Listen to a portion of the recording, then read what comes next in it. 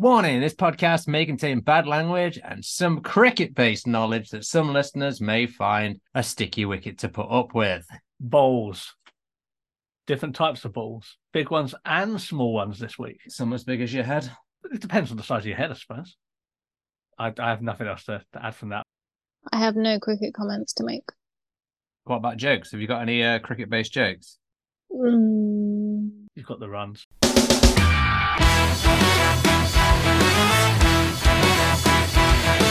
Welcome to Seesaw Podcast. With your hosts, T, Cleves and Selena. Every week, bringing some much-needed balance and humour to brighten up what can sometimes be a dark, disabled world. Hello and welcome back to Seesaw Podcast with the dynamic trio that is me, T, Cleves and Selena. Why do you not change it to the trinamic trio? Because that would be a redundancy. It's no alliteration, though. You don't always need alliteration. Seesaw, the podcast that doesn't give a fuck about alliteration. You did one this week. Yeah, it wasn't Before good, was it? No, it. Moving on. Cricket. This week, we are joined by a very decorated sportsman. We have Luke Sugg, who is one of the most decorated blind cricketers in history, and he's still going. So the record he hasn't beaten, he's really going to try and beat them. But it's a really good chat. And with the IBSA games happening now, you will be able to watch not only the football, reference our last week's episode with the Lionesses, but you'll be able to watch the cricket. Add the link in the show notes. But first, let's hear about the game. Luke Sugg. Hello. How you doing? Not too bad. Yeah, busy man. I don't know how you have to find time to get your pads on, to be honest. So, of course, you've been playing for a fair old time. How long have you been playing cricket now? Internationally, this is my 19th year, fast approaching my 20th year. Because August the 26th, or something along those lines, is an anniversary of when I made my debut for England back in 2004. So, yeah, it's approaching 19 complete years, going into the 20th year. Played domestically since 2001 until around about 2018. When I then decided to step away and focus on having a family, but also keeping going internationally. But ironically, that's the last time I've played because of different issues, obviously COVID being one of them. So it's a rather extended career. Yeah, nearly 2 decades, mate. That's a fair old time for sport, like in any capacity. So, and you're still going now. Got the IBSA games coming up. But how did you get started? It was a bit of an interesting one, really, because I wasn't really that interested in cricket. Growing up as a kid, it was always football, football, football. Everything I did was just football. And then around about year 4 at school, I think my parents just got sick of me having so much energy, running around the house, wanting to go outside, wanting to do this. So they signed me up to basically every single sports club throughout the summer, every sports club after school. And one of them was being cricket. I only went along because my best friend at the time was going. And he said, let's just try it out. So we did. It turned out I was pretty decent. And as my sight progressively got worse, the county council managed to get me in touch with the original Birmingham Blind Sports. So around about 2001, I think it was. I went to their training session at Edgbaston. And the rest was history, really. Incredible. And like from there, was it like, did cricket sort of take the priority over the football? Or are you still well up for your football as well? I'm well up for my football. I always love a game of football. But obviously I haven't played football for about 2 years, 3 years possibly now. But I've always tried to edge it out there towards the wife, saying, they've got a tournament at the weekend, they're short on players, they need me, I need to go and play. But now they've started moving the football to different areas of the country. Whereas before it was always in Birmingham, and I'm a local Midlands lad, so it was easy to get to and from. So yes, I've played around with West Bromwich Albion, visually impaired, which is known as Sporting Club Albion.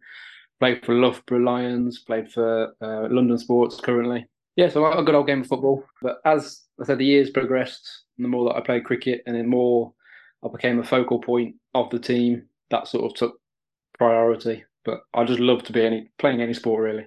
Just get a bat ball. I'm one of those annoying people that have a ball in their hand at all times, has to, pick up wherever it might be, and you shadow batting and you shadow playing a golf shot sort of thing.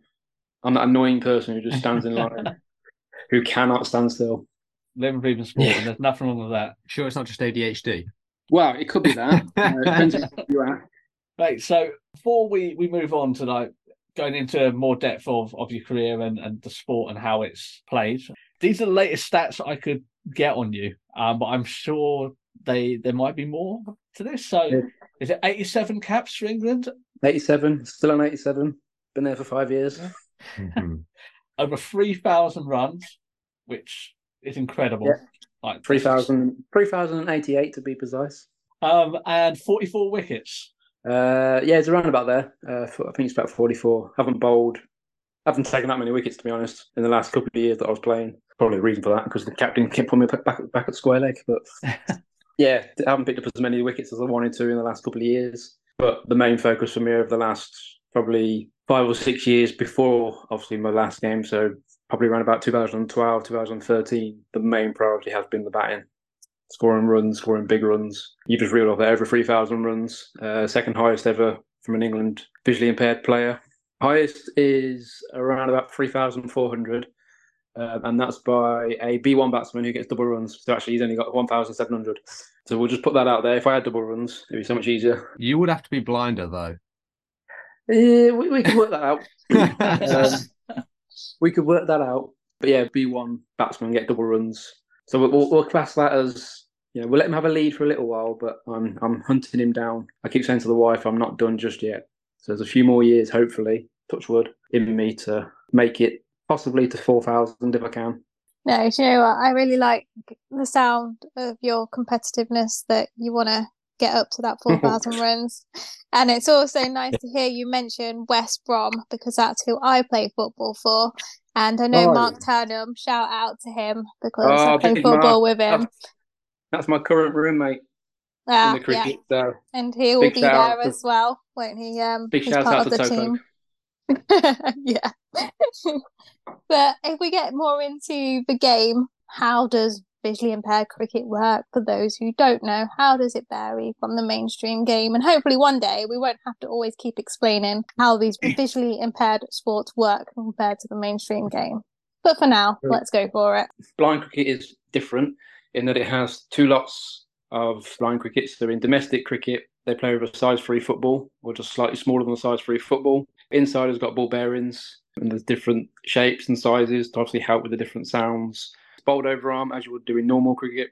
As we go into the player categories, B1 players are known as totally blind players. They get double runs, and if you're bowling to them, you have to bounce the ball twice before it gets to them as a batsman. And the only other difference for B1s as well is they have to wear blackout shades, and they're also allowed to catch the ball on the one bounce in the field. Then obviously you've got various different categories for the domestic game. B2 again is split into a low partial category and a normal B2 category. They're the partially blind players. It's predominantly what a fully sighted person could see at 60 metres. Those B2 players can see at 3 metres or less clearly. And also you've got people that have tunnel vision, so they could have very, very good vision, potentially 20/20 vision, but to a degree less than 5 degrees, which makes the tunnel really small. And then you get on to partially sighted players, which is what I am, which is a B3 category. And again, the only difference is we really have then is it's just whether you're B2 or B3. Nothing really comes any different. We score single runs. We have to get the ball bounced once. No full tosses, thank God. Everything else is the same. When you're bowling, you have to ask the batsman if he's ready. When the batsman says yes, you can obviously produce your run up. As you're about to release the ball, you have to shout play. And obviously, depending if it's a B1 batsman or a partially sighted batsman, where a ball has to bounce twice or once. And then moving into the international game, which I'm a bit more familiar with now, because I've not played domestic cricket for about 5 or 6 years. We only have the categories B1, B2, B3. Each 11 players has to be made up of at least 4 B1 players, so 4 totally blind players. And again, they get double runs and can catch on the one bounce. Then you have to have a minimum of 3 B2s in every 11, but you can potentially play 7 B2s if you wish, but you have to play a minimum of 3. And then the remaining of the team can be made up of B3s. But the only other real difference with that, with the international game compared to the domestic game, is it's a solid white plastic ball with ball bearings inside, which sounds like a baby's rattle, which is quite funny when you're walking through, having gone to training, walking through train stations, and people think you've got baby's rattles with you all everywhere. But that bowling is all underarm. and everybody, whether you're B1, B2, or B3, has to receive 2 bounces minimum. So there's a line down the halfway of the pitch, across halfway, and there's obviously the bowler's half and the batsman's half. So it has to bounce at least once in each half, but predominantly with it being hardcore pitches and this ball being a rock solid plastic, it will pretty much just roll. Once it hits the floor, you get the odd time when it will bounce around about ankle height, maybe shin high. But yeah, other than that, that is the differences. There are a fair few videos on YouTube that people can go and see and get an understanding of blind cricket. So we are one of the only countries that actually do 2 different formats of blind cricket. Our domestic, obviously overarm with the size 3 football, and internationally with underarm. Whereas all the other nations, their domestic will be underarm bowling. So it's a lot easier for them to remain in that rhythm, basically, of underarm bowling and facing underarm bowling. Why is there 2 different types of the game? Why not just play international all of the time or domestic for everything? Don't get me started on that. It's a very, very long-standing problem. Well, I probably wouldn't even say a problem, but it's a cause of debate, predominantly with blind cricket throughout the years. So way before probably way before I was born, probably, that it was more seen as like a social event here in England, where on a Saturday afternoon, a load of blind people get together and have a game that's just for them, and then they have a game, they play for 3, 4, 5 hours, play a match together, but then they have pints of beer in the clubhouse and whatever. So it was all seen as a social event. Internationally, the game in England was around about 1998. I think it was first World Cup. It was 98 for obviously blind cricket, but the international scene. So yeah, it's since then there's been obviously the 2 differences. The problem we've had is over the years when we've been trying to get better in terms of better players, better pool of players, we've had that head-to-head conversation so many times, so many ways of trying to work it into domestic cricket. Obviously thankful for the moment the domestic calendar will fit around obviously any England tours, any England training weekends, and we predominantly will now take priority if we've got a series like we have in a couple of weeks. But it's just, it's an age-old question that just continually gets risen and then just gets discarded. So I think many people have just given up in the sense of just leave it at the 2 and we'll just focus on whichever way you want to focus. But do you know, if you're playing a domestic game and then let's say you get called up for England, is it difficult to adapt your game? It is slightly different and very difficult because the balls are completely different. So one's a size 3 football that you can see, some people will be able to see from quite a distance away, compared to a normal size cricket ball that's a solid white plastic. And obviously they are very different. But it's also the speed of the game as well. Like domestic cricket, it can be very, let's say, that social aspect of it's 22 visually impaired people on a field at once, all having time of their lives, having a conversation, having a bit of banter, having some fun, getting some exercise. But it's that main social aspect, whereas the international is very full on, full speed. It's a case of just skill levels. And so you play different shots. So a size 3 football will bounce as normal. So you're playing proper cricket shots, pull shots and cut shots and pull defensives and shots like that. Whereas with the international ball, because it's not reaching probably any higher than your knee off one bounce, you're playing completely different shots. So you're playing, we call it sweep shots, but they're more like deflective paddle shots with the international game. Whereas obviously with the domestic size 3, you can play completely different shots. So it can take some people that get called up to England a little bit of time to adjust, but obviously we take them on board in terms of you've got to have some potential. So obviously to have that potential and that talent, you will predominantly dominate domestic cricket, at which point we then obviously we can see that you've got the ability and the talent to move forward with the international, and we just keep those players alongside the performance squads. I mean, a classic example, we've had a young lad, David Howes, who's now only 20 this year. Yeah, that's frightening to think that he's out, but he's 20 this year. But I think he's probably been around the England squad for about 5 or 6 years because we saw the potential of this young lad. And although he's never been at that point of a real star in the international game, but the domestic, he's just grown and grown and grown. And it's now, we're seeing the fruits of the labour, as it were, because the time and effort he's spent alongside the performance squad for the international, he could well be the star of the show in the next couple of months. at the World Blind Games. I just want to go back quickly to you talked about the B1s having double runs, but am I right in thinking but they don't actually run? That is correct, because that would be absolute chaos. So B1s and B2s, all in any form of the cricket, so domestic and international, have an option to have a runner. Obviously, with B1s, it's not really an option, it's a given, because having totally blind players running 22 yards could be, I say, absolute chaos, but it could be dangerous as well. I think that's a shame. Yeah. As someone who's coming from a running background, I Yeah, love running. It's a shame that they are. don't have the option. That there's not been a workaround that they've just gone, oh, someone else can do it for you. It's a shame. Yeah, it is a shame because there are some excellent runners. Obviously, Mark Turnham. You must know of Roy Turnham, Yes. his brother, who is obviously a fantastic athlete in any sense. But the best part is about these B1s, some of them are quicker and potentially fitter in terms of running than actually some of the partials that are doing all the running. But it's difficult because obviously there's not been a workaround as yet to allow B1s to be able to run for themselves. Because I know that some of them would love the opportunity, love the challenge, because it would be absolute chaos and having someone call from each end or whichever it may be, or different sounds. But yeah, it would be something to potentially look into in the future.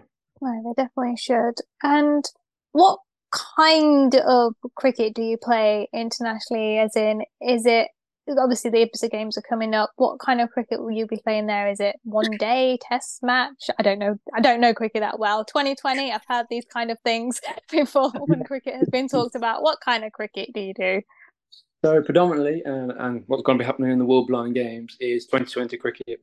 For those that aren't familiar with cricket, that's 20 overs per side, and that'll be predominantly what we do going forwards. I mean, the last time we played, when we call it one days, we play 40 over a side games. We don't play any test matches, even though that would be quite interesting. But trying to find two teams that actually want to play for 4 or 5 days at once, again, that could be mayhem. There could be big runs, or there could be a big amount of wickets, depending on who you face. But yeah, we play predominantly 2020 cricket. We have done for the last 6 or 7 years. I think the last time we played a 40 over game, it was a one day game, was in 2016 in the Ashes, which I think we predominantly try to keep as 40 over cricket for the Ashes alone. So you got the IBSA World Games coming up. Who is it you're facing first? When do you start? Give me a little bit of background on that. No, our first game is Australia, Sunday the 20th, at, I want to say, King Edward's School in Birmingham, but I'm not entirely sure because there was talk of the ground being changed. But yeah, so we've got a game on the Sunday, game on the Monday, game on the Tuesday, a day off on the Wednesday, and then the final round robin game on the Thursday. So there's only 5 teams in the cricket this year: England, Australia, India, Pakistan, and Bangladesh. They're sort of names that you would probably expect from cricketing countries as well, I guess. Predominantly, yeah. So as you can probably imagine, India and Pakistan are the top 2 in the world. No real surprise with their backgrounds of cricket being the main sport, etc. And so Bangladesh are a relatively inexperienced team, but they are coming through the ranks pretty quickly because they've had a bit of support from India and Pakistan, a bit of training support, and they've come on leaps and bounds. And actually, in the last T20 World Cup, they actually made the final, beating Sri Lanka in the semi-final, who's one of the best teams in the world.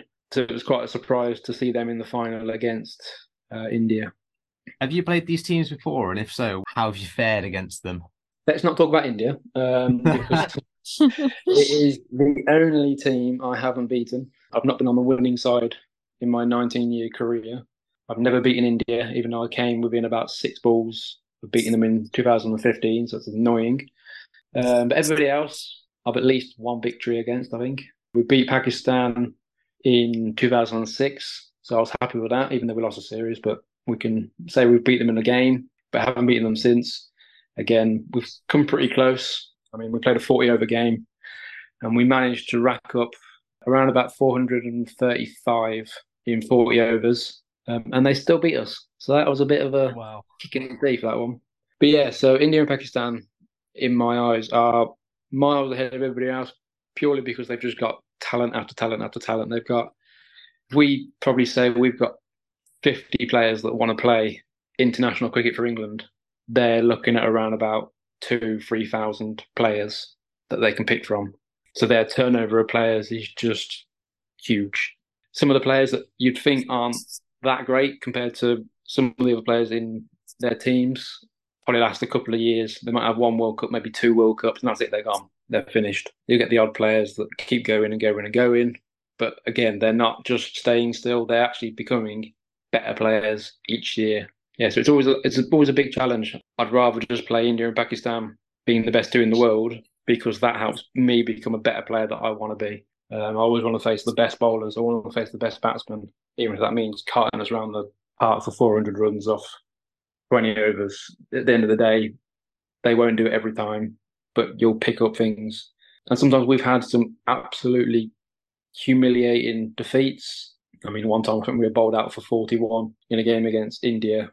But wow. It was the point of, yeah, that happens. That happens in the cricket. You've just got to bite the bullet and walk away and go again. But what can you learn from it? There's no point going, oh, we're absolutely rubbish. We can't do this. We can't keep up. Actually, you can. If they can do it, you can do it. There's nothing stopping you doing what they've done. You've just got to work harder at ways of making it work for you. Where Selena said earlier about my competitiveness, that is where my drive is I won't stop until I'm at the top of my game. I've had one or two fallings out with coaches before because their standards haven't met my standards. I am, in my own sense, a very highly strung individual when it comes to the cricket. I'll play to win. I'll always want the best. I remember falling out with one coach because I was doing a batting drill. I was facing 20 balls, just one after another, hitting them into the one area that I was really focusing on.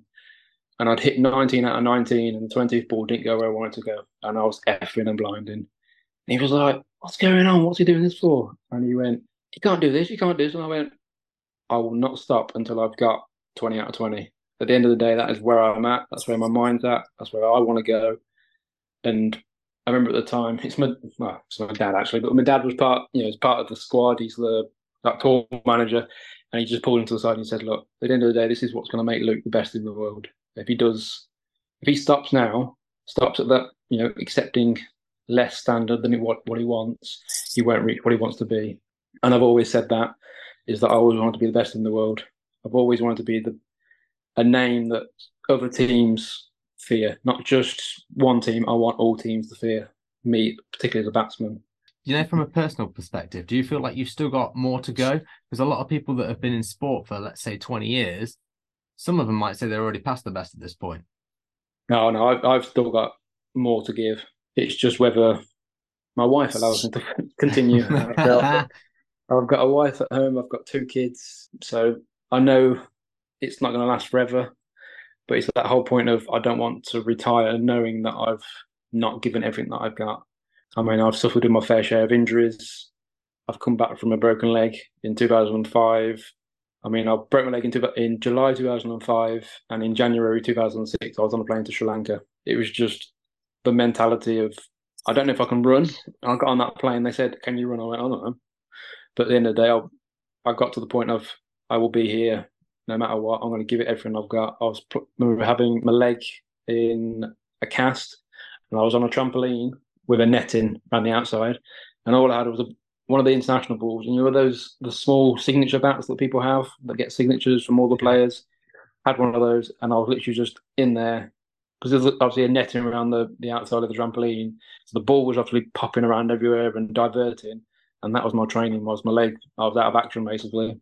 You've got to get to your 100 caps. Like, you're so close as well. You can't stop at 87. That is one of my main goals. It's a bit of a selfish goal. I've always said, I've always been open and honest and said that is a goal that I have. But it is what it is. If I get to 100, I get to 100. But I can't guarantee that there'll be enough cricket for me to play in that time. I mean, it could be after the World Blind Games that I decide enough's enough and time to walk into the sunset and enjoy family time and not have to think that I have to go for a run after work, after a long 9-10 hour day, or doing what I need to. Because after a series, my body does ache, it does hurt, it does break.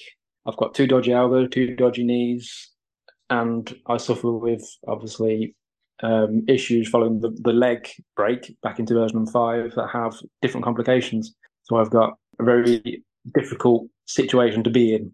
But that'll be what it comes. The plan is to get to 100.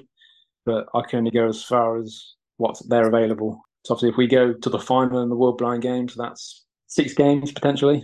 So that takes me to 93. I think I'm going to get another 7 from somewhere. And I'm not sure what's on the horizon for 2024 and whether I'll still be here.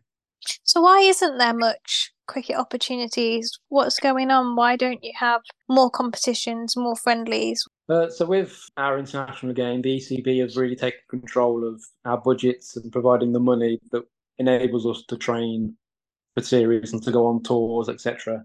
But obviously, alongside that, with the ECB, we are battling alongside and working alongside the other disabilities. Usually, the way the ECB works is they'll put their funding for disability into whichever area is having a tour that year. So, for example, England Blind Squad is having obviously the World Blind Games this summer. So we will then go to the back of the line. So next year it'll be potentially the deaf, or it'll be the learning disabilities, or it'll be the physical disabilities, and we go on a rotation sort of thing. So it just all depends on what's available at the time. That's absolutely ridiculous. Yeah, I was going to say. That's really sad Yeah. to hear that other disabilities have to be up against other disabilities for funding. That someone needs to sort that out, please. That would be nice if they could. Because I know when I first started in the early 2000s, mid 2000s, we were going on tour every year. So, either a World Cup and a home series, or an away series and a home series every single year. It's probably at that point we probably got a lot spoilt time, because just around about when the ECB came on board, it was about 2007. So obviously they funded part of our tours and our training, etc. But it's been a bit annoying recently because of COVID, etc., that things haven't been able to be put in place. Hopefully, in the future, like it'll get straightened out, and just knock them dead when it comes to Ibza. Take revenge for the Ashes. Like, no one's satisfied with that draw, and Australia retaining. So I think you've got to give those boys a smashing. We'll just remind Australia that since I've been playing, we've won 3 Ashes series, and they've only won 1. So we'll just remind them of that first before they get too big for their boots. Absolutely. So I have a quick story, because obviously the sport is quite a dangerous sport. It was actually the international game I did trial in my career and was completely put off of it because of, well, at no short extent, but it was you, Luke, that actually put me off. And it was it was, I don't know if you remember, you played so much cricket, but it was at a London exhibition where a lot of the lads, domestic lads, came, and we just played a little bit of a international, played a couple of like limited over games. And I was batting across you in the opening. And I think it was the third ball of the first over. And you don't expect to be hit in the face by your opposing batsman, but that's what happened. Severely concussed me with this plastic ball. And at that point, I was like, no, absolutely not. We weren't wearing any protective gear at all. And at that point, I was like, okay, this isn't for me, but I can see why, even back then, which would have been around 8 years ago, you're one of the best in the world. So, very dangerous game, and I'm not surprised that you've got so many injuries. It would have cost me 4 runs that day, so I don't have much sympathy. I got in the way. Absolutely. I just thought maybe you didn't want to play international cricket because you were focused on that archery career. Let's not go down that route. Yes. Tell the truth. But Luke, it's been absolutely incredible having you on, and I hope to see you in the squad for years to come. You've got to hit that 100.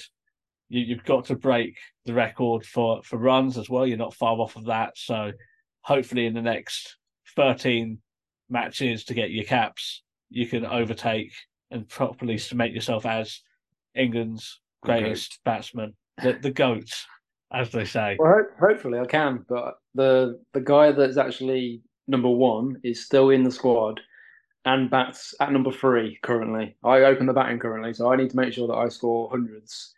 That he doesn't have time to bat anymore. And when he does, I need to run him out. Or you could do what you did to me, mate. Just have him stand opposite you and just aim for the head. I've done that my fair share of times to him. So I can get away with that too many times. But good luck with Ibza. And of course, in the show notes, we're going to have all of the links for streaming to get tickets. Go and support the boys. Go support the girls as well. Really strong team as well. So make sure you're going to Birmingham if you are in that area, or you can stream, which Ibza are hopefully going to have everything streamed on their website. So best of luck, Luke. We'll chat to you soon. Thank you very much. Take care, guys. And we're back again. I like Luke. I like his attitude. I like his competitiveness. I see myself in him. See, once again, I wanted you to bring us back, Selena, because Cleves did it for the Lionesses, and it is very hard to sound really sincere out of context. But they are always very sincere. Yeah, great chat. Really enjoyed the conversation with Luke. No, you didn't sound so sincere then. But it was genuinely a great chat.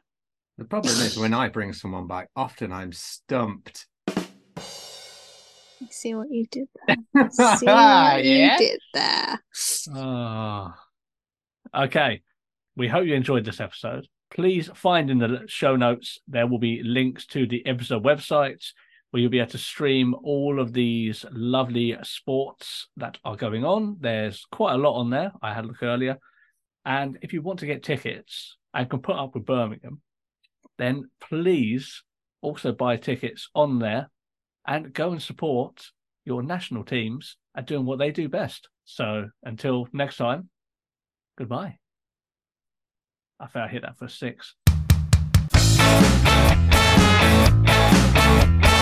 Thank you for listening to Seesaw Podcast. Your feedback and comments mean a lot to us, so if you'd like to get in touch, you can do so in the following ways. You can find us on Twitter at Seesaw Pod, Facebook, Instagram and YouTube at Seesaw Podcast. And you can also join us at seesawpodcast.com. Remember to like, rate, review and share with a friend.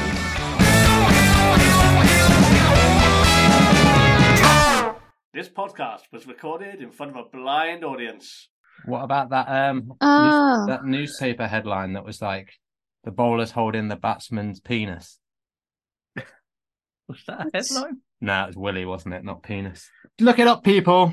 God's sake, know your cricket knowledge.